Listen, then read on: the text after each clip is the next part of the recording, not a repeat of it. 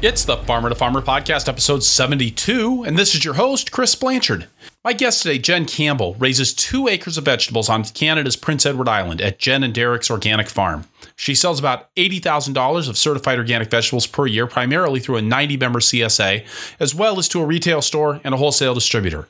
Jen has been farming on Prince Edward Island since 2006, and she tells the story of growing her farm from a part-time operation to a full-time income. We talk about how she made the leap to full-time farming, including the decisions that she and Derek made to have Jen focus on the farm while Derek works off farm. Jen also provides an honest look at her experience of having twins early in her full-time farming career, how she managed that in the early years, and the decisions that she made around childcare and schooling. Prince Edward Island is potato country, and Jen and Derek's organic farm is located in one corner of a conventional potato farm. Jen shares the social and cultural strategies she follows to maintain the integrity of organic crops, and how she fits into the community of conventional potato growers on the island. We also touch on her participation in a winter CSA program, including how to harvest roots on a small scale and the economics of winter storage, as well as tractor farming on 2 acres and how she's adapted the food safety practices of her conventional, large-scale neighbors to her own operation. Jen's the real deal. I hope you enjoy getting to know her. I know I did. The Farmer to Farmer podcast is made possible with the generous support of Vermont Compost Company, founded by organic crop growing professionals committed to meeting the need for high quality compost and compost-based living soil mixes for certified organic plant production. VermontCompost.com. This episode of the Farmer to Farmer podcast is sponsored by FarmFan. Ever wish you could text a reminder to all of your customers? FarmFan does just that, increasing market turnout and sales week after week. FarmFanApp.com or see farmertofarmerpodcast.com/sponsors for 25% off your 6 or 12-month subscription. Jen Campbell, welcome to the Farmer to Farmer podcast. Hi, thanks for having me. So great that you could join me today. I hear that it's a rainy and cool day out there in the Atlantic Ocean. Yes, it's definitely, it's windy and it's cool and it's wet, but we're grateful for the rain because it was very dry. So Jen, I thought it would be great if you could start us off by talking some about Jen and Derek's Organic Farm and especially your location there on Prince Edward Island, which maybe I'll let you do the geography on that so that I don't screw it up. All right, well, that sounds good. So we live on PEI, and we live just about 10 minutes outside of Summerside. So that's, we're not the western part of the province, but we're definitely, when people talk about PEI, we're at the western end of the island. Although there's always a controversy on PEI if you're from up west or down east, but we're not central, we're not west, we're not east. We're kind of on the western side. But so we live close to a city, which is about 14,000 people. And where the farm is situated, we are in potato belt. We are surrounded by potato farmers, and most of them are fairly large farms, growing maybe anywhere between 500 and 900 acres of potatoes. So we are nestled on our small little 4-acre rental parcel amidst lots of potato growers. So it's a beautiful part of the island. It's very flat. Very windy here all the time, but very grateful to be here. We had a farm in Brookvale, which is a hillier part of the island, and we moved there in 2006, I believe. We bought our first farm, and then we've been here now at this new farm for 5 years. So it's much flatter here, and it's beautiful part of the island. And Prince Edward Island is located north of Nova Scotia and east of New Brunswick, right? Yeah, we're basically, if you look at a map, you'll see New Brunswick and Nova Scotia, and then we're just up above, and we're just sitting in this beautiful little oasis, which I think is a beautiful oasis, where we've got a bridge that connects us, and we can get here from a ferry, but otherwise, we're pretty secluded. Which, again, is for those of us who are provincial Americans like me, kind of you're off to the east of northern Maine. So you're actually, you're way out there. You mentioned the potato farms in the area. Now you rent land from your father, right? Yes, we do. Yeah, when we decided to sell our first farm, we approached my family's farm because we wanted to be closer to both of our families. And we found a place that we really, really loved. It was just a house, but it was also right next door to one of my father's fields. So we convinced them to let us rent 4 acres of the land, which we have now converted to organic land. But it's a really kind of a unique opportunity to be immersed in organic agriculture, but surrounded by conventional farms, which most of the land right around us is my father's, but there's also others, our neighbors that aren't family, but they are neighbors. Potato farming is a pretty chemically soaked agriculture. Yeah, potato farming relies heavily on inputs, and here on the island, it's big business here on PEI, and like many of my neighbors and my whole family, I grew up, I'm a potato baby. I grew up on a potato farm, and it's very divisive here. Like it tends to be very, I don't know if not politically correct, but it's a hard business to be in now. The perception isn't very favorable. The potato growers have a hard job because to produce the amount of acres that they're in production, they rely heavily on chemical fertilizers and on pesticides to get that product which they need for production for their French fries. So it's definitely not an organic production. But I know many potato farmers that I work for a little bit. I do help them with their on-farm food safety audits, and they have a hard job. Their neighbors don't often maybe approve of their practices, but I feel that even though we farm very differently, they take great pride in the production that they produce. And I know not a lot of them, they don't like spraying. It's not something that they want to do. My father drives a water truck. My uncle drives a sprayer, and I don't think anyone gets up at, 4 a.m. and wants to go spray, but it's just part of their production. And, I'm just grateful that I don't have to drive that sprayer. Now, are you guys certified organic? Yes. Yep. We are certified organic. And being in the middle of all of that production, a 2-acre plot's a pretty small plot. What kinds of steps are you taking to make sure that you can maintain your certified status? Yeah, that's a great question. People ask us that all the time. I mean, in a perfect world, it's not ideal how in our situation where we were at our other farm in Brookvale, we were completely secluded by anybody. So we were, when you thought of it like quote unquote, it was easy to be organic there because we didn't have any drift. Here we are, one of our field is actually right next to my father's field, which we have the proper buffer. We actually took twice the amount of buffer that the regulations stated. And then on the other two sides, we have a roadway in between plus a buffer. And then on the third side is our farm driveway and our own property. So it's really only the one side. And every year when our organic inspector comes to do our inspection, it is always something that they note as a point of concern because my father's land and our land are basically right next door to each other, and we don't have any windbreaks or hedgerows. So it is definitely something that they note every year, but they also note that we are completely in compliance and we take double the buffer that we're required. But it is optics, People say, oh, how can you really be organic? You're right next to a conventional farm.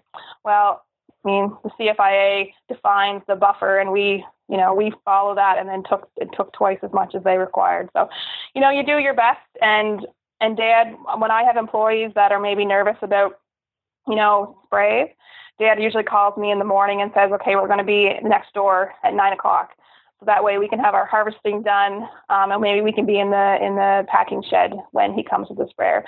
But I mean, optics aren't great. I mean, it's, when I look out and I'm harvesting and I see the sprayer come down the door, you feel a little awkward because, here we are in an organic farm, but, I follow the regulations and I know Dad and them follow their regulations for spraying in the proper weather. So, you kind of trust the process. So, yeah.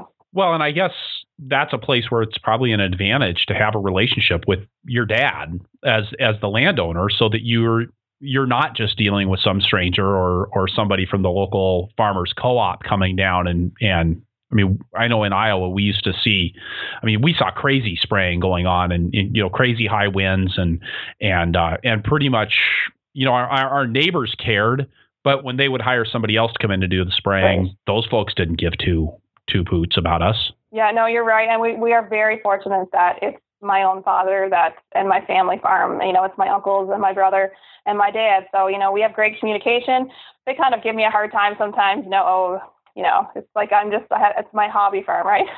Because they're growing huge acres. So I think sometimes I might be the community joke, but at the same time, I feel that I have respect for what they do. I might not farm the same way, but I hope that, the respect is I think there's mutual respect there, back and forth, for sure. And not to dwell too much on the potato farms around you, but I'm curious, what does the potato farming economy look like there on PEI? Because I know, here in the Midwest in the United States, the farm economy is not looking good right now. Prices are kind of in the toilet. Input prices are up. There's a real credit crunch going on right now.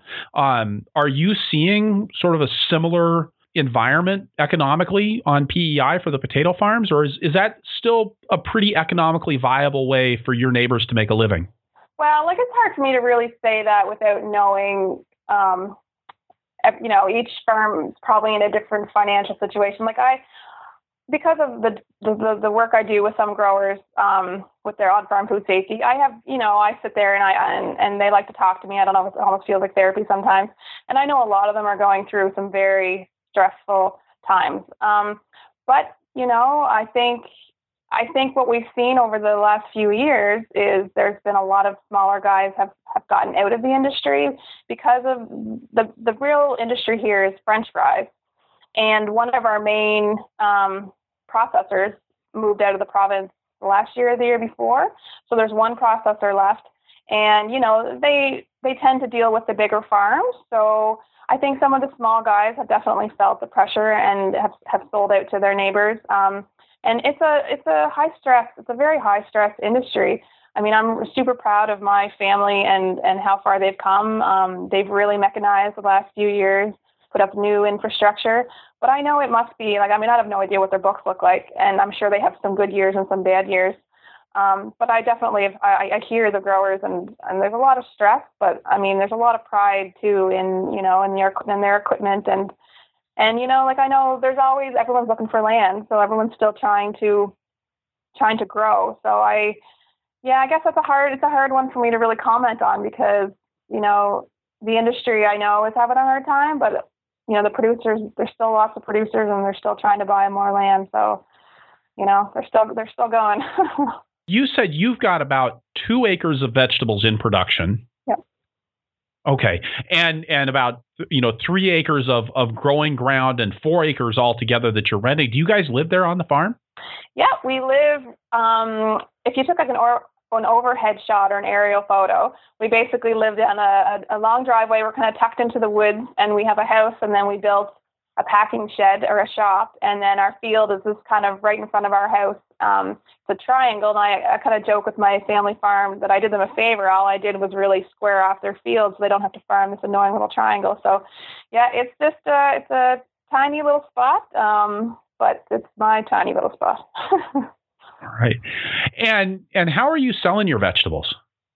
Well, we have a 90-member CSA, and we do a prepaid CSA, so people pay us up front in the spring, and we do a weekly and a biweekly. We don't do a large and a small share. We used to do the 2 sizes, but I found it confusing to try and do the 2 sizes, so I went with a weekly and a biweekly. And we also sell to 2 small independent little stores, and then we also sell wholesale to a company called Plated. And Plated buys vegetables and fruits from small organic or small local farms here in PEI, and then they deal with the restaurants. So they come and pick up the product twice a week at our farms, and I don't know how many farms they deal with, maybe around 9 or 10, and then they deliver to restaurants. And they're really highly sought after by restaurants because they only pick growers who have high quality, and they're really great to work with. And we've been working with them since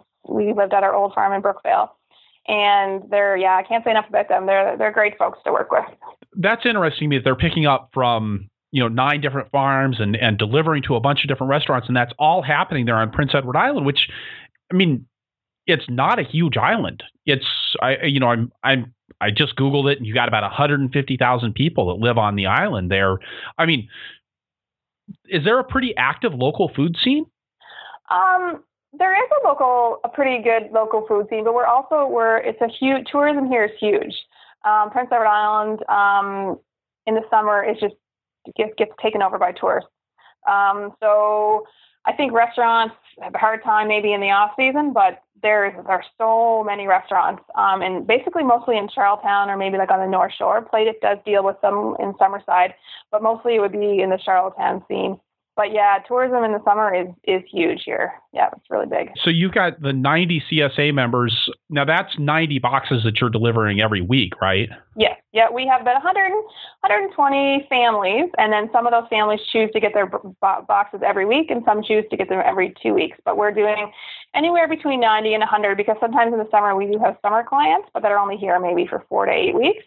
So I usually just say, like, typically it's about a 90 member CSA. And can you tell us a little bit about how you got that CSA structured? Folks picking up on the farm, or are you delivering those into town?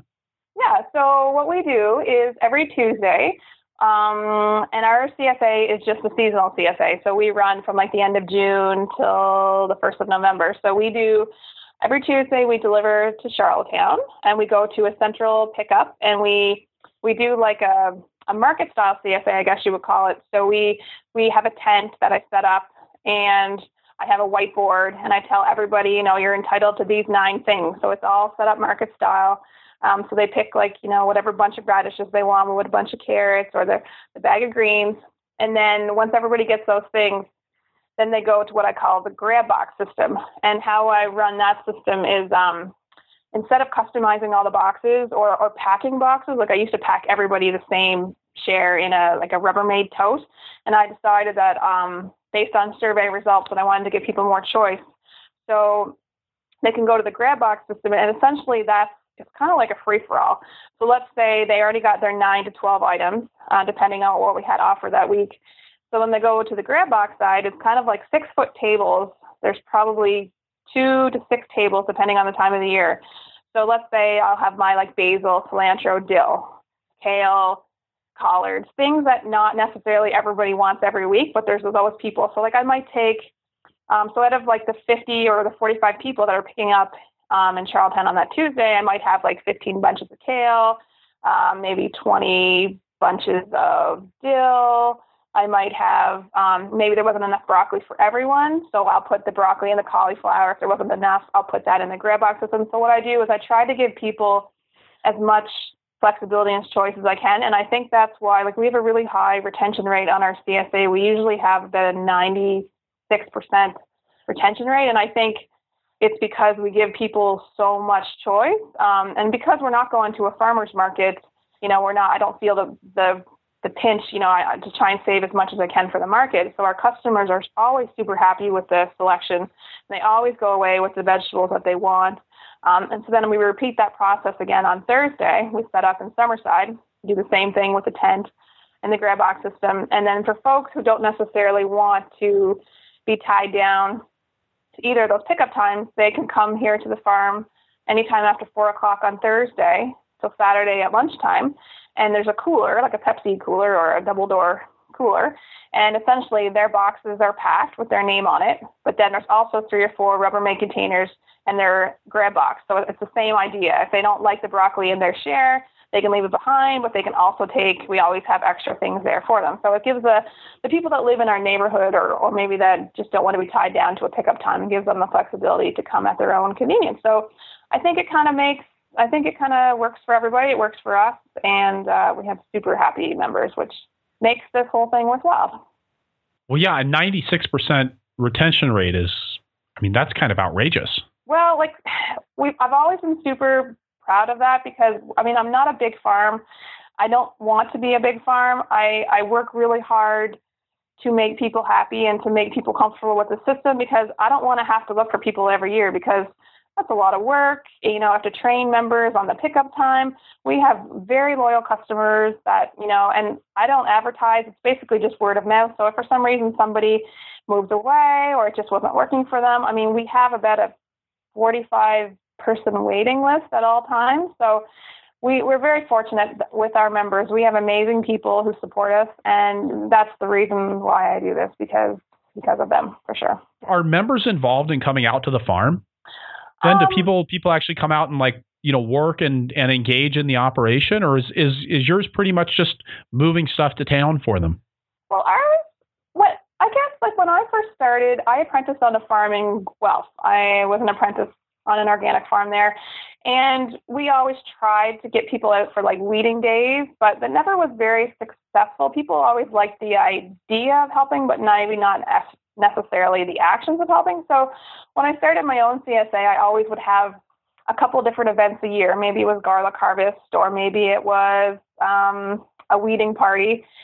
And I never got a lot of uptake. Our people were always super excited about their vegetables every week, but I found that there wasn't a lot of people wanting to give, in their own time. So now what we started actually last year, we had our first annual farm potluck, and people basically just were able to come. There wasn't any work component to it because I just found I wasn't getting the uptake in that. And we had a great turnout, and people had so much fun, and there was lots of great food. And so I think I'm definitely going to continue that again. And we do have some people that do like to come out. There's always those same people that come every year, and they really, really like that.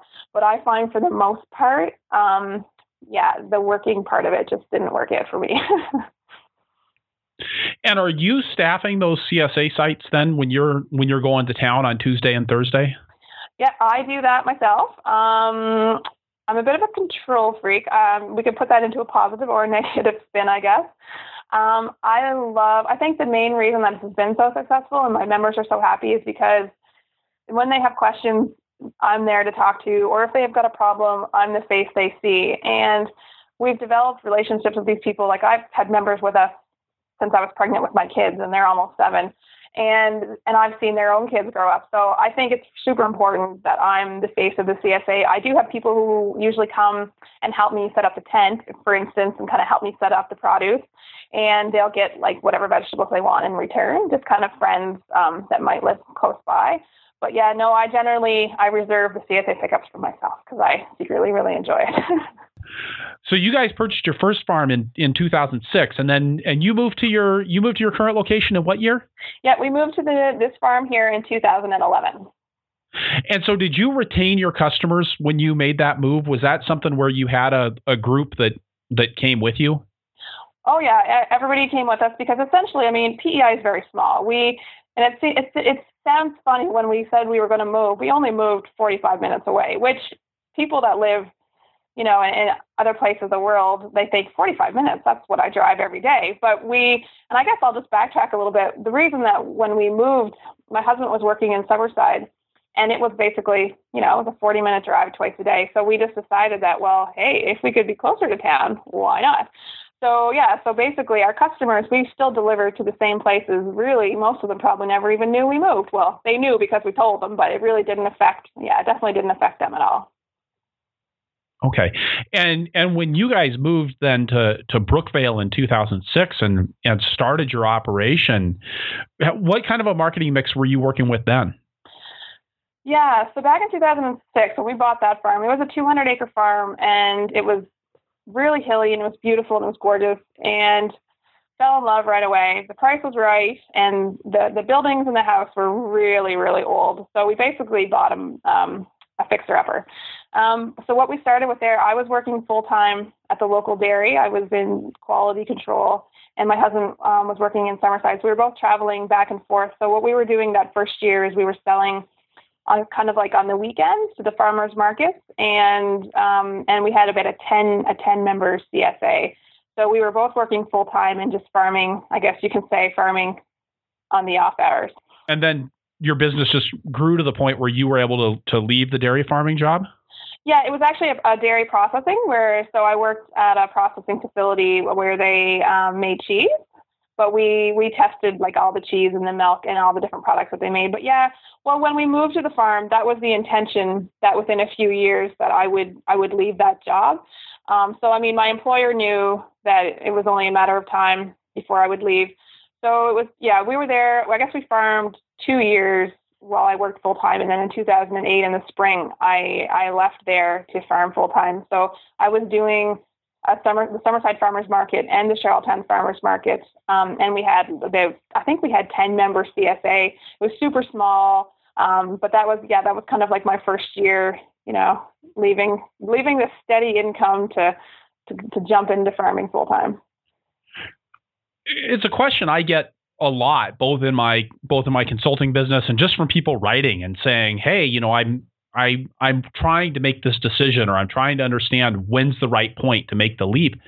How did you decide to make the leap from working full time and farming part time to farming full time?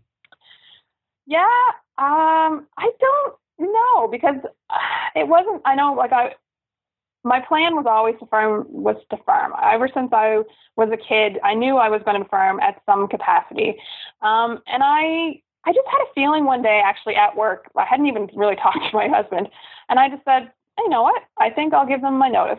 And it was as simple as that. We had been farming. I had been growing vegetables since 2003 on a small plot behind my grandparents' house, and I'd been selling steadily. So, I worked full time and farmed, for quite a few years before I left. I was farming for probably 5 or 6 years before I really left that job. And it was small scale, but I wanted to make sure that I enjoyed it, because it's one thing to apprentice on a farm and have your boss tell you what to do, and then it's the other thing to all of a sudden be responsible for, all these people's vegetables. So I took my time, I worked, and I made sure that the farming is what I wanted to do.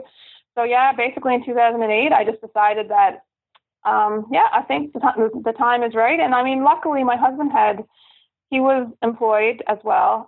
He had a good paying job. So that definitely takes a bit of the risk out of it. If we were going to try and survive at that time on the income that I was making on the farm, well, we wouldn't have been able to do it. So, but I had a business plan, I had projections and goals, and I knew where I wanted to go.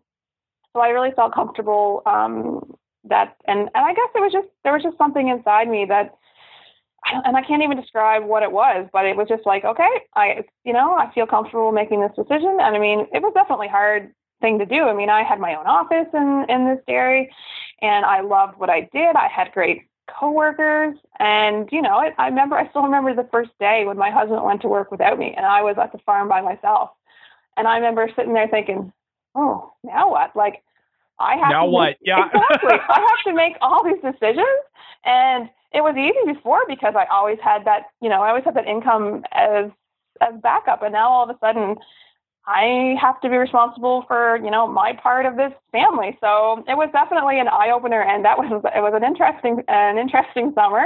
But it's funny, it seems so long ago now. It really wasn't that long ago, but it's like a lifetime ago.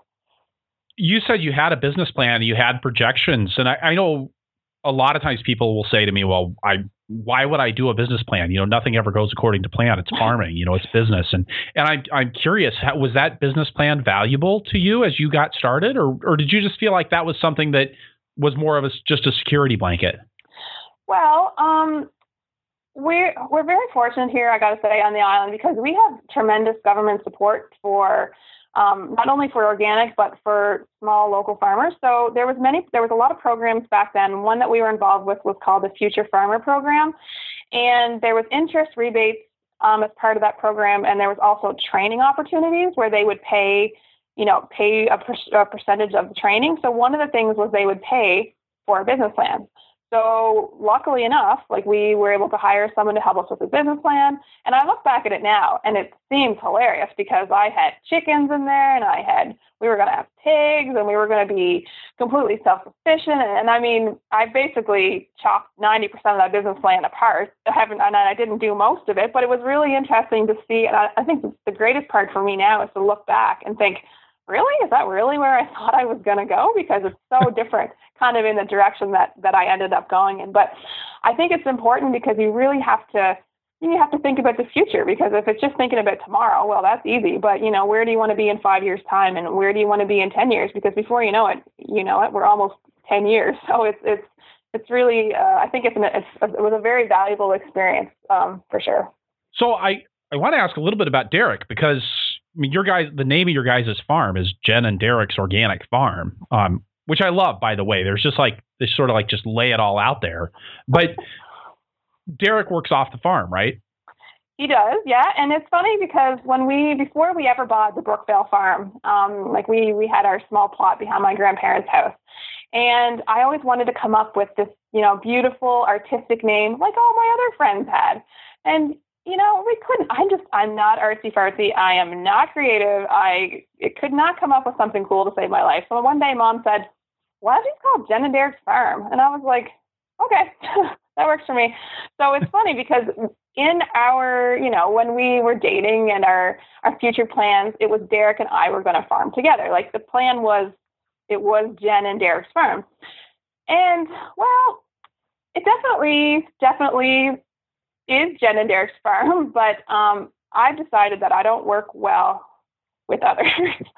So I kind of have the mentality of I learn a certain way. Like I was trained on an organic farm in Guelph, so I tend to do things of how I was trained. So where Derek is a very open-minded person, likes to try different things, so we definitely clashed when it came to working together. So it didn't take us long to realize that our futures with Jen and Derek's Farm, working together wasn't going to happen. So without really, having a big conversation like this is never going to work, I think when we decided to move from Brookvale, because we had a 200-acre farm, we had lots, we could expand there, we had a beautiful woodlot, but we never could enjoy it because Derek was always working. He worked off the farm, and when he was home, I made him work with me. So, he was just worked to death. So we decided that wasn't working well, and that was not going to sustain us in a marriage for very long. So I was the one who was really interested in the vegetables, and that's where we were making our money. So the rest of it, the chickens and, the woodlots, that was just creating more work, and there was no income was coming. So we basically decided to focus on the CSA, or I should say I decided to focus on the CSA. And he, I guess, without really saying he was going to stay working, it kind of made more sense because he had a good job and he enjoyed what he was doing. But he has a very active role on the farm because he takes care of the kids a lot, but he also takes care of the equipment. I am not a mechanic. I'm actually terrible at machinery. I couldn't, fix something to save my life. So he's really good at that. He can see a problem and he can fix it. He can build things for me. He's pretty techy, so it's great. He definitely is. He weeds with our Alice Chalmers tractor. So he definitely has a role, but some people say you should change your name. It's just Jen's Farm, which, sometimes, some days I do agree, but it's definitely, it's still Jen and Derek's Farm. And what's funny, somebody may come to try and buy a bunch of carrots, and Derek wouldn't even know where the carrots were. He'd have no sweet clue. But, he does have a role, and I think we definitely get along a lot better now. And I think life's a lot simpler now that we've clearly just defined our roles, for sure. You mentioned the kids. Now, you said you stopped working off the farm in 2008, and then you had kids in 2009, right? Yeah, that was definitely not in the 5-year business plan or the 10-year business plan. I was pretty well convinced that I wasn't having kids. Didn't particularly like kids, so wasn't particularly looking for my own. But, as you know, some things happen. So we found out we were pregnant in 2008, and I found out I was pregnant with twins when I was 20 weeks pregnant. So that was, not only was I in a shock that I was actually pregnant, but it was a big shock to find out I was having twins. So it was that was a big thing personally for me because I was never very a motherly person. I didn't have a lot of patience, never really wanted to have kids. So it was a really hard thing for me personally to deal with because I was so happy. I'm really happy when I'm busy and when I'm outside working. And the thoughts of having to slow down because I had 2 people growing in my stomach wasn't really my idea of a good time. So I had to really struggle with that, which made me feel really guilty because I knew there was a lot of people out there who, would love to have been in my shoes. So once I kind of came to reality that, yes, I'm going to have these 2 babies, that's fine. Then I worked just like I always did. I did everything. I worked up to the day they were born. They were born right on their due date at 40 weeks. I was as big as a house, and I was digging potatoes the day they were born. But it was after they were born that life really took a turn because I had to give the farm over to Derek. He got 9 months maternity leave, and I had to sit in the house. So that was a long, dark summer, but we all survived. And And so if that was in 2009, your boys are in Ben and Jake, right? Yeah, Ben and Jake. They're going to be 7 in July. Okay, so that's got to be kind of interesting for you on the farm. It is, and it's funny because I talk a little bit there about how I wasn't super excited about it at first, and like my grandmother always says, "Oh, you wouldn't give them back. You wouldn't give them back," and I definitely wouldn't give them back. They're 2 real boys. They are rough and tumble, and they are loud, which is very different from I feel from Derek and myself. We're pretty laid back, quiet people, and they're very theatrical, and they love to get dirty, and they love beating up on each other. But they're not super into the farm. They like to come out and help me for about 30 seconds and then want to go eat something or go play on their bikes. So they're definitely not those farm kids who are at my side or want to do everything Mommy does. And I think it's because I don't really do anything in their eyes that's cool. Like I don't drive big tractors and, we don't have chickens. So I think they think Mommy's job is pretty boring. So they tend to they like to play with their friends, and they like to ride their bikes, and they go to school. They're in grade 1, and they love school, and they're great little guys. So Jen, I mean, I'm really curious about the whole, how you not as a single mom, but as a single mom on the farm. I mean, you're there alone by yourself now. How you managed that juggling act of having kids and having the farm at the same time? Yeah, so we were pretty lucky in the fact that Derek, he had 9 months parental leave that he could take from his job.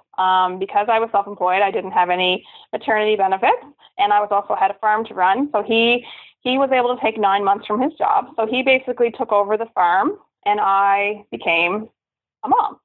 So it was a struggle for me because I was so used to being outside and kind of calling the shots, and then I had to take a back seat and kind of watch Derek do the CSA and harvest the vegetables, and while I'm inside trying to figure out how to hold 2 babies at once and trying to make babies happy when I didn't really know what they were doing or what was wrong with them. So I figured about a 5-week-old was kind of like when things started, I feel like the light finally came on about 5 weeks old, when I could kind of maneuver them around, and I wasn't so scared of them, because I literally was scared of them because they're such little people and they cried all the time and I didn't know what to do. So at 5 weeks old, I kind of, I felt comfortable to take them out in public and I could take them for drives.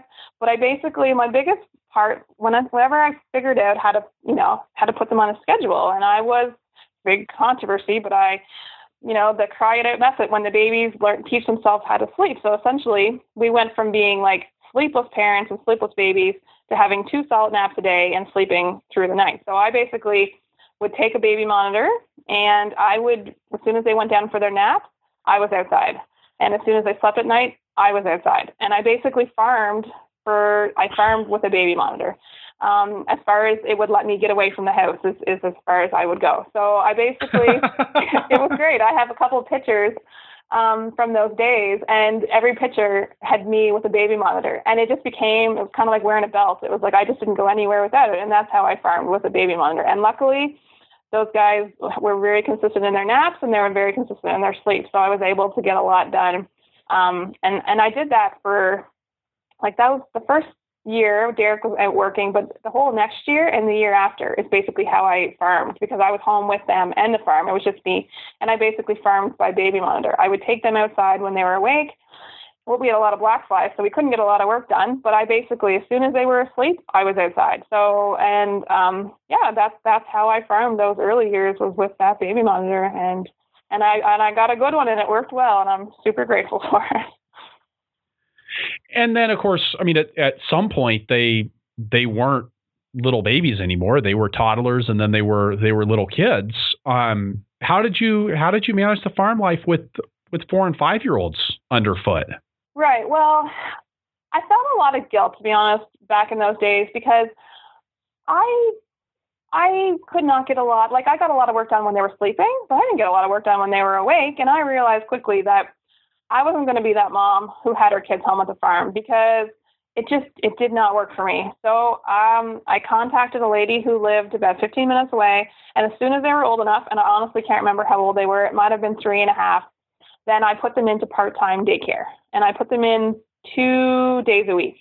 And that was just enough because they still napped then. So I was still able to, I had 2 full days plus nap times on the other days. So I was able to get enough done to keep up with the work. And then as soon as we moved to the new farm, they were old enough. So then they went into Summerside to a daycare 3 days a week. And then they went to kindergarten, which is school, which is 5 days a week. I felt like I'd won the lottery when my kids got picked up. That big yellow bus came and took them away, and for 8 solid hours, 5 days. I'm telling you, I was a pretty happy mama. So I did have a lot of guilt because I felt I would see on Facebook and all these groups, parents with their kids at home, and I felt like I was robbing them of something. But I also know that I was not getting any work done when they were home, and they weren't the type of kids who would just sit there and idly kind of like play, like they always want to be kind of entertained. So I thought, what better way to be entertained is than to have a bunch of kids around. So I feel for our family that was definitely the right decision, was putting them into part-time daycare. And I still feel a little guilty because I think people assume, they say, oh, it must be nice, you work for yourself and you work at your farm. Like, your kids must be so helpful. And I always think, like, well, where do you work? Like, if you work at the bank, like, do you take your kids to work, and how helpful do you think that would be? Like, they're just not helpful. So I sometimes feel like I should be super mom and I should have them home. But then, you know what, that just wasn't the model that was going to work for us. And I don't think it would have worked for them. They go stir crazy on the weekends. They just want to play with their friends, and they want to do things. So I think for us, it was definitely, and still is, it's definitely the right decision, because we have summer coming up. And, when I was a kid in the summer, I didn't go to daycare. Like, we stayed home. Like, I grew up in a farm, but we were very much happy to just, to do whatever. And Ben and Jake I think they just really benefit from a lot of stimulation, and they're super excited to be going to the summer daycare program that they went to last year. And it's a 5-day-a-week program. They go on field trips all the time. They bike. They have so much fun. And I love it because I can focus on my work. And I'm not worried about them, while I'm using the tractor. I'm not worried about them when there's customers coming in. It just, for us, it's definitely, it's how I've managed my sanity, I guess, and my business. You kind of need your sanity. And I will say, kids are not necessarily conducive to sanity. No, that's one thing that I said sometimes I feel like God gives us kids to just test our level of sanity. Because, like I said, how can these little people, they're so cute little packages, but they can drive you to the edge. Like, and no one else could talk to someone that way and get away with it. But these little people, they just, I don't know. I love them to pieces, but I sure love when that yellow bus comes and takes them to school. All right. Well, on that note, I'd like to stop here, get a word from our sponsors, and then we'll be right back with Jen Campbell from Jen and Derek's Organic Farm. The Farmer to Farmer podcast is made possible with the generous support of Vermont Compost Company, makers of living media for organic growers since 1992. In the transplant greenhouse, all of your investment in plant material, heat, labor, and overhead depends absolutely on the performance of the media where you expect your plants to grow. And that media has a really hard job to do. Produce a healthy plant in just a few cubic centimeters of soil. When I started farming, I focused on getting the cheapest ingredients that I could to make my own potting soil, and later on finding cheap potting soil already put together. But I found that what so many farmers have, that saving money on inputs doesn't always result in increased profits. Jennifer at Vermont Compost can tell story after story of customers who switched to less expensive options, but who have come back to Vermont Compost for the consistency and the quality of their potting soils. And even though it's not all about saving money, Vermont Compost's pre-buy program can help you get what your plants need at the best price, with the best shipping options delivered at a time that works best for you. Plus, their shared truckloads program organizes shipping to other regions in ways that gets shipping prices down to the level you'd pay right there in the great state of Vermont. Feed the soil. VermontCompost.com. This episode of the Farmer to Farmer podcast is sponsored by FarmFan. Most farmers market customers only visit the market 2 or 3 times per season, and there are plenty who make it less often. Market dates simply get forgotten in the wash of soccer games, brunch dates, commuting, and other commitments that keep would-be market customers from becoming regular market shoppers, not to mention the challenges to your customers of knowing when market season begins and ends, or keeping them on schedule for irregular winter markets. FarmFan lets you send a text message reminder to all of your customers, taking the detect fork out of the equation. Plus, you can let customers know what you'll have at market that day and even offer your FarmFan special deals to increase the number of market customers who come specifically to see and buy from you. Unlike emails and social media, text messages are always on. 98% of text messages actually get read compared to 25% of emails and as little as 4% for some social media channels. Who doesn't check their phone when it buzzes? Visit the show notes page for this episode or the sponsor page at farmertofarmerpodcast.com/sponsors for 25% off your 6 or 12-month subscription to FarmFan. Turn your well-meaning occasional shoppers into regulars and create a following. FarmFanApp.com. All right, and we're back with Jen Campbell from Jen and Derek's Organic Farm on Prince Edward Island, or PEI, as those in the know call it, up in Canada, over on the East Coast. Jen, I thought it would be interesting to talk now, turning away from the family and talking a little bit about how you actually do your 2 acres of vegetable farming. You said that when we were talking before, you said you're not doing this JM40A style. You're not cranking out $150,000 an acre worth of vegetables. What are you producing on your farm? Yeah, we're definitely not. I don't want to say I'm not productive, because I think that I'm doing, the best job I can, and I think I'm doing a good job at my production, but I'm not super intensively planting. I think, and like my sales are probably in the ballpark between like $80,000 and $90,000, and I'm happy with that. I obviously would love to make more, and if I, was more trying to get more production out of the land. But at the same time, I feel that I might be compromising a bit on my personal life, because the way that I farm is I farm with a cultivating tractor so that I don't have to be out there weeding. So I chose to kind of farm with tractors, so that I wouldn't necessarily be out there with a hoe, so that I would have more time for family. So I guess maybe sometimes you might give up a bit in production, maybe to have a little bit more of a quality of life. So that's the method that I chose. I chose to farm with tractors versus being highly, highly productive. So, and sometimes I wonder, like, did I make the right decision? Because I go to these workshops and I hear, like, the $150,000 an acre, and I think, wow, like, man, that sounds amazing. But I feel comfortable with the production methods that I've kind of gone with, and I'm happy with my sales.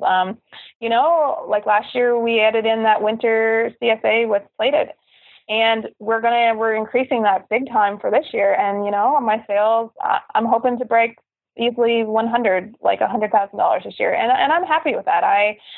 I'm not looking to make $1 million. I'm just looking to to provide for my family and to feel like I'm contributing to my fair share. Tell us a little bit about that winter CSA program with Plate It. Yeah, so a winter CSA was never something that I wanted to do. I never, the idea of working in the winter, like, ooh, I don't like the thoughts of that. So my friend Soleil, who runs Soleil's farm, she and her partner Lee run Plate It. And she asked if I wanted to work with her on a winter CSA. And I thought, I don't really know if I want to do that. But we talked about it a bit more, and we each chose the crops that we wanted to provide. So she was the face behind it, and I was kind of like I was supplier, but I was also helping her organize it because she had never ran a CSA before. So I gave her basically like our client list, and I helped her kind of walk through some of the logistics. And yeah, we supplied like carrots and parsnips, some Hackeri turnips, onions, shallots, parsley roots, leeks. And every week she would come here and pick up the vegetables. And we did one of the drop-off locations was here, so people could come pick it up. But that was really great because I've never had income from the farm over the winter. And in my mind, where I thought the winter would be terrible and it would be cold, I realized that it really wasn't. I had everything was in storage. She would give the orders once a week. I knew what I needed to pack, and it was really great. I enjoyed that one. It would take about 1 day a week to pack my share of what was going into the shares. And I realized that there's definitely the winter, I think, is where I would want to expand into, because I feel your summer hours are pretty well tapped. I don't know how much harder I could physically work in the summer or want to work, but the winter, the kids are in school, and I'm basically it's just planning that I'm doing. I definitely have more energy to be doing more of the work, and so I'm pretty excited about the winter program, and I'm pretty excited to keep working with Plated to expand that, because I really feel like that's definitely going to help to grow our business without necessarily having to expand or to find more customers. I'm pretty excited about it. So tell us a little bit about what you're doing for those root crops, and maybe walk us through that process. So you're now on 2 acres. You're not out mechanically harvesting all of those roots to put them into storage. No. So last year was the first time I put anything into storage. Our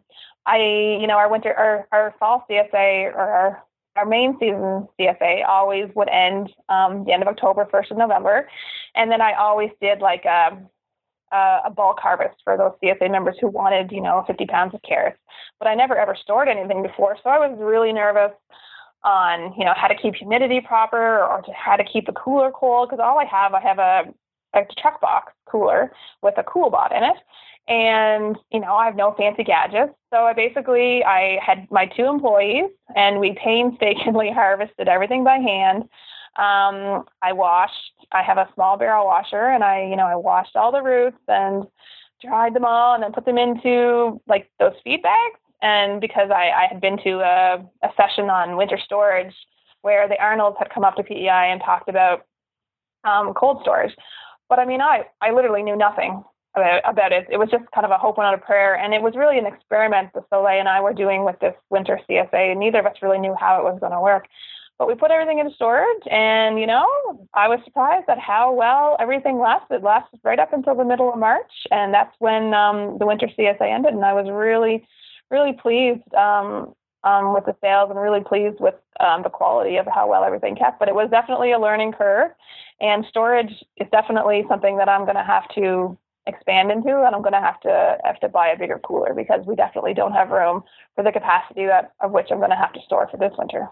So those feed bags that you were storing crops in, it's a woven, basically a woven polyethylene, right? Yeah, exactly. I bought them at a local feed or a bag company. Luckily, we have a lot of great local suppliers here, so I was able to buy them from there. And and I had a mister in my cooler that my brother had given me that sometimes they use in their potato warehouse. So I would go in, and I had a hydrometer, I think it's called, but basically test the humidity. I would go in, a couple times a week and test the humidity, and I would turn on my mister, but it was totally amateur. But one thing I realized is that you really don't need like a fancy system and spend a lot of money. So that was a big eye opener. Was like, wow, like the amount of money that I was able to make over the winter, and could easily make triple that by just expanding, doubling the cooler. So I'm excited to see where that's going to go. So, yeah. And I'm interested in how you were doing the harvest of the crops then. So, again, because for me, we were operating on quite a bit of a larger scale. So when you're doing the crops, are you out there just with a digging fork, and digging up the carrots and pulling off the tops and throwing them in the bags? Well, no, not really. A couple years ago, because I used to dig carrots with a pitchfork, but my knee started to hurt. So I begged my brother to build me an undercutter bar for my tractor. So basically, whenever I'm digging carrots now, or parsnips, or leeks, or undercutting the onions, I have this undercutter bar, and all it is just you basically put your tractor in 4-wheel drive, and you just drive through the bed, and it just goes underneath the carrots and just shatters the soil. That way. So I'll drive through the bed, do that, and then the carrots you just pull them out without digging with a fork or anything. But yeah, we were hand snapping the tops, and then I would put them. They would get loaded into the truck in the Rubbermaid containers. I'd take them back to the shop. I put them through my barrel washer, and then I would put them in those black bulb crates, to kind of like to drip dry overnight, and then I would put them in those bags and seal the bags, and then I put the bags into the cooler. So, like I said, everyone says, oh, some people say, oh, you shouldn't wash your carrots. And the next person said, oh yeah, you should always wash your carrots. So I left some unwashed and some washed. And they both stored extremely well. So I was pretty pleased. I always like leaving. I'm just going to weigh in on the washed versus unwashed debate, because I know it's a huge source of contention, and I know people that succeed both ways. I always like leaving them unwashed because then you can wash them in the wintertime. But I suppose that really is dependent on having the facilities to do that. And that was a big thing, because I did build a shop 2 years ago, but I don't have any heat in it. So my barrel washer, essentially, my big concern with having them unwashed was, well, then I have to wash them in the winter and my shop's not heated. So it was the whole, like, is my water going to freeze? So basically that's why I basically washed them, because I knew, well, at least if they're washed, then they're washed. Because our clay here, like our dirt here, is so red that the carrots get stained really bad. So that was another reason why I wanted to wash them. But yeah, it's controversy over that. It depends who you talk to. But now Soleil stored some carrots unwashed, and she's still putting them in her spring CSA. And I mean, here we are, into June, and they're still really good. So I definitely see I think next year I'm going to do half of them washed and half of them unwashed, because I am going to put heat in my shop this winter. So tell us a little bit about your packing facility, because you said that you do food safety consulting for the potato farmers around you. I'm curious how you ended up implementing a packing shed then on your farm, on your scale.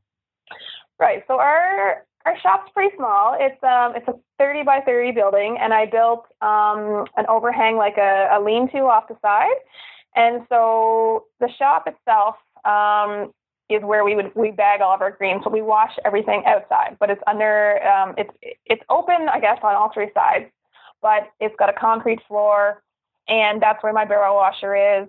And that's where our wash tubs are. So everything gets washed outside and then gets put into the cooler, but then the bagging is done inside. Now we're not certified with anyone for on-farm food safety here in PEI or anything. But I do take a lot of what I consult or what I recommend to my growers. I try to implement a lot of that here. So,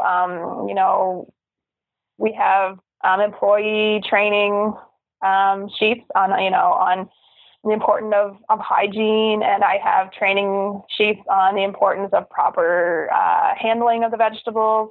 And I have shadow-proof light bulbs. Different things like that. So it's a great building. Before I had the shop, I literally washed vegetables under a tent, like a tent you'd get at like Walmart, and I packed everything in my little single car garage. So the year that I decided to build the shop, I mean, it was a huge expense, but it was kind of like I got to the point where I'm either going to make the business smaller so that it fits with the scale, or I'm going to build a shop and make it a bit bigger. As soon as the shop was built, like, I can't believe that I used to farm in the small spaces, or I used to process in the small spaces that I did, because having the shop is it's a luxury now. Like, I look back and I think, oh my goodness, I used to work in my garage. Like, that's crazy. And now I have this big, beautiful building that, I'm super, super proud of and super happy to have. Now, you just mentioned employees, and you were talking a little bit about tractors before. So I kind of want to round out the picture of how your farm actually works. So you've got the cultivating tractor. Do you have another tractor as well? Yes. So I kind of probably have a little more machinery around than I actually need, but I love tractors, and I love things that make my job easier. So I have a front end loader tractor. I have a 4-wheel drive Ford, and that I use I put the discs on or put the harrows. I use that my raised bed maker. And then we have a second tractor. It's a little small international tractor. And I haven't even used it this year, but when we first had our other farm, we had a different tractor, and we sold it and we bought the red tractor, the international. But then my dad upgraded his front end loader to a new big, beautiful tractor. And so I bought his old tractor. So in a way, we have one tractor too many, but we had it and it was paid for. So, and it works really great. So we use that when we're spreading compost, or if we're going to use the tiller, we leave the tiller on the international tractor. So we're not changing implements all the time. And then the Allis-Chalmers, the ACG, it's a cultivating tractor. And I couldn't imagine farming without it, because that basically we cultivate everything with the G, and it's electric. So it's nice because it's super quiet. And we definitely, for our scale, we have what I call a lot of iron kicking around, because I don't want to be out there with a hoe if I don't have to, because I don't figure anyone's paying me to weed, right? They're paying me to harvest and to plant. So I try to eliminate the amount of time that we're out there weeding or hoeing. So yeah. Did you guys do the electric conversion on the G yourselves? We did. We bought the G from this lovely man that we bought the tractor from in Ontario.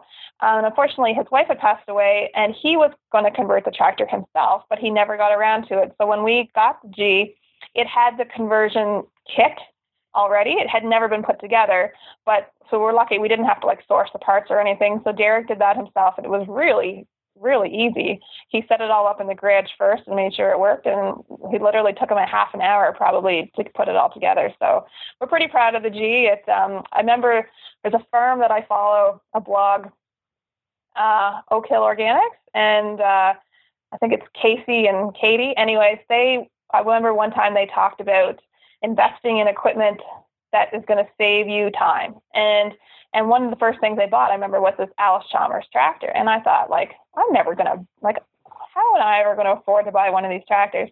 Anyway, so that's been one of the mentalities that I've taken kind of from the beginning is, okay, if I'm going to spend money on something, it's going to have to make my life better and easier. And especially when Ben and Jay came along, and I realized, there's not endless hours in the day anymore. These little people need to eat, and it takes a long time to put them to bed. So, spare time or time to work is harder to come by. So buying the Allis-Chalmers was the best thing that for sure we ever did. It's been an invaluable tool for sure. And then how many employees do you have working with you on the farm? So we never used to have any employees. And then one year, I can't even remember what year, I had a volunteer who would come out and help me maybe 2 afternoons a week.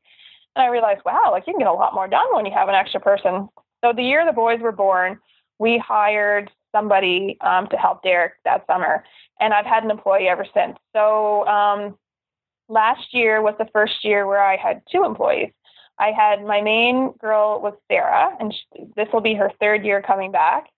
And she works 4 days a week, maybe 6 to 7 hours a day.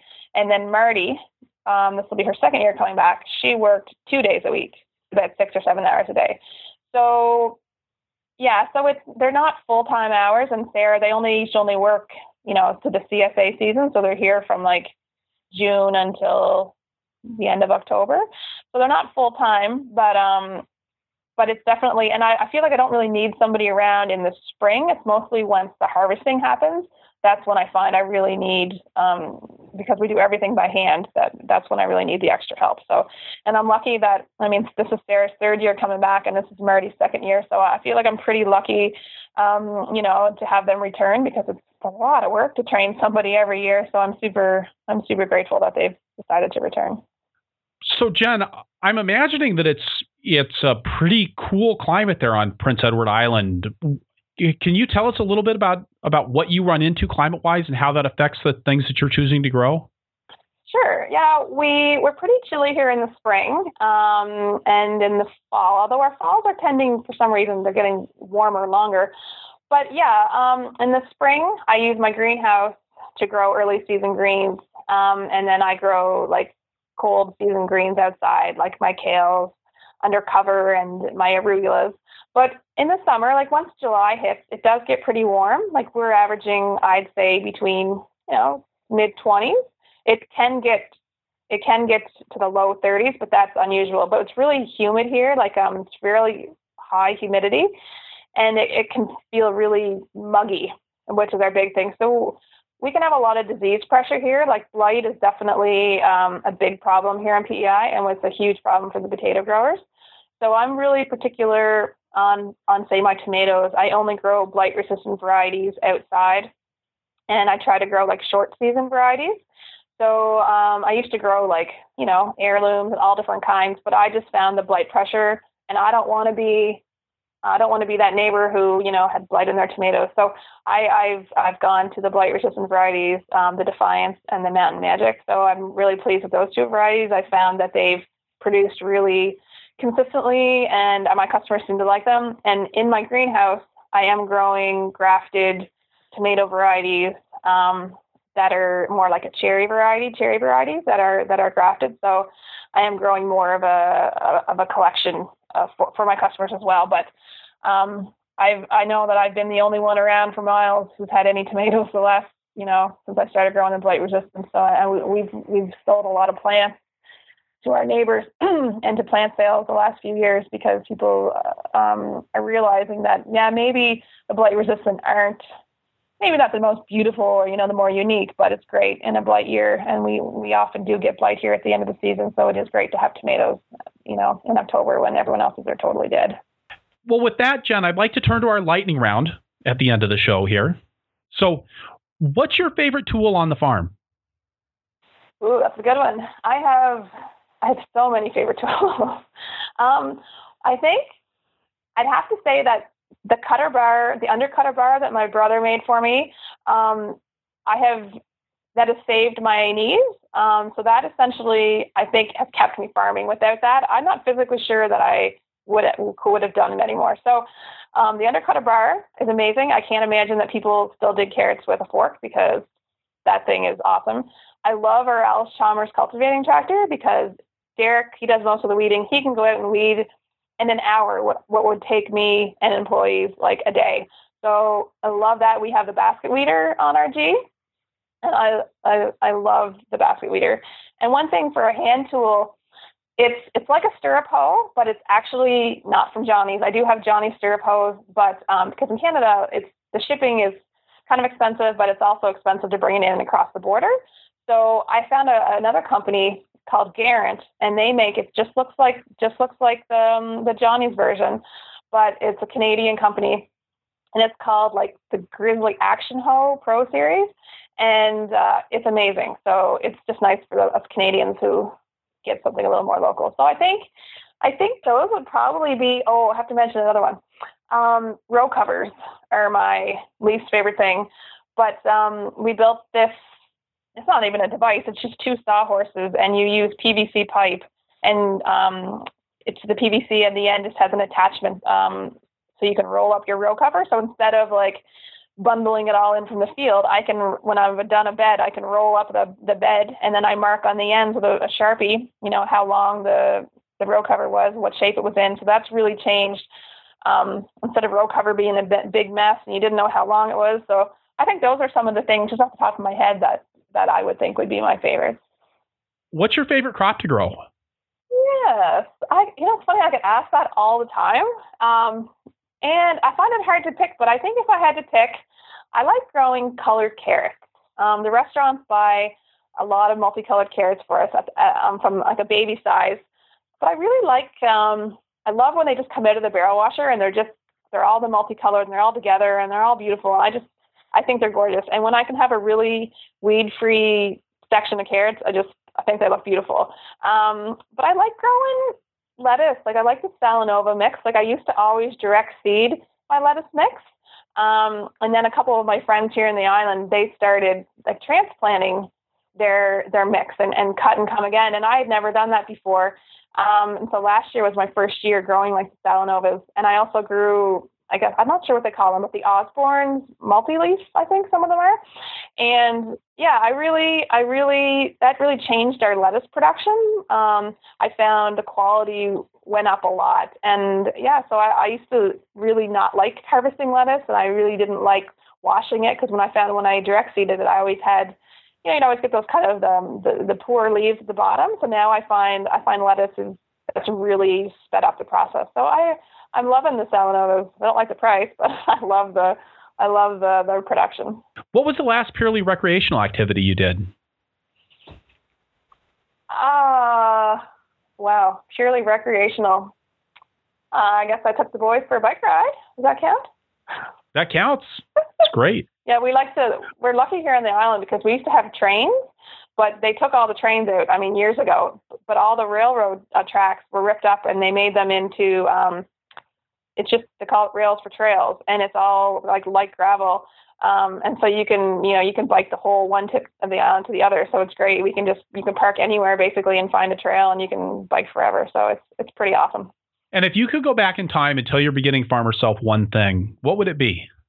I think if I could tell myself anything, I think I would tell myself to do a second apprenticeship, because I did a 9-month apprenticeship on an amazing farm. I was super lucky. I had a great farmer who essentially inspired me to do what I do, because when I grew up, my farm was run by men, and the women either took care of the kids or they did the books or they worked off the farm. So this was the first farm I ever worked on that was run by a woman. And I think if I had taken a second apprenticeship after that one, I think I would have had more confidence going into starting my own farm. I think only one apprenticeship, I think, just doesn't quite give you, in my opinion, it didn't give me enough confidence I think that's why it took me so long before I started my own farm. But I think another thing is confidence. Like I still feel now, like I still feel like I'm a bit of a fraud, or like I don't have a lot of confidence in what I do. Like, I don't know if it's because I'm a small producer and,